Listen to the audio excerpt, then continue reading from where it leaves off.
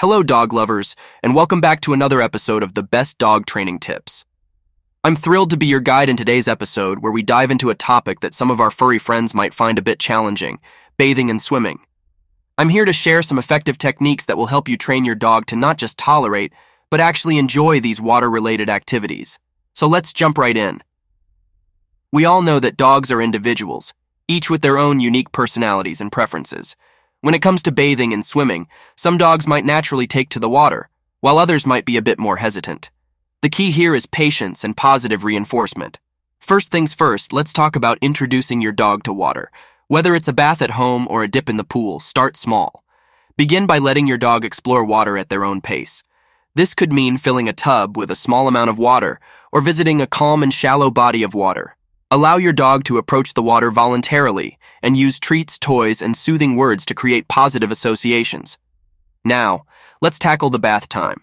Many dogs might be a bit wary of baths due to the unfamiliar sensations and sounds. To help your dog enjoy bath time, start by letting them get used to the bathtub without any water. Allow them to hop in, explore, and maybe even give them treats or a favorite toy while they're in there. This helps create a positive connection between the bathtub and pleasant experiences. When it's time for an actual bath, use lukewarm water and a dog-friendly shampoo. Speak to your dog in a calm and reassuring tone throughout the process. Remember, your energy plays a big role in how your dog reacts. If you're stressed, your dog will likely pick up on it. And of course, offer plenty of treats and praise during and after the bath. This helps your dog understand that bath time can lead to good things. Now let's move on to swimming. Not all dogs are natural swimmers, so it's important to take things slow. Before introducing your dog to deeper waters, ensure they are comfortable with water in a controlled environment like a kiddie pool or shallow pond. When you're ready to introduce your dog to swimming, consider using a doggy life jacket, especially for breeds that might have difficulty staying afloat. Gradually enter the water with your dog and let them take the lead. Avoid forcing them into the water. Instead, let them build confidence at their own pace. You can even join them for a swim to make it a bonding experience. Positive reinforcement is your secret weapon in all of this. Praise, treats, and toys should be generously provided during and after water-related activities. This reinforces the idea that being around water is fun and rewarding. If your dog shows signs of stress or discomfort, take a step back and try again another day. It's important to respect your dog's feelings and not push them beyond their comfort zone. Remember, consistency is key. Make bath time and swimming a regular part of your dog's routine. The more they are exposed to water in a positive and controlled manner, the more comfortable they'll become over time. And don't forget to be patient.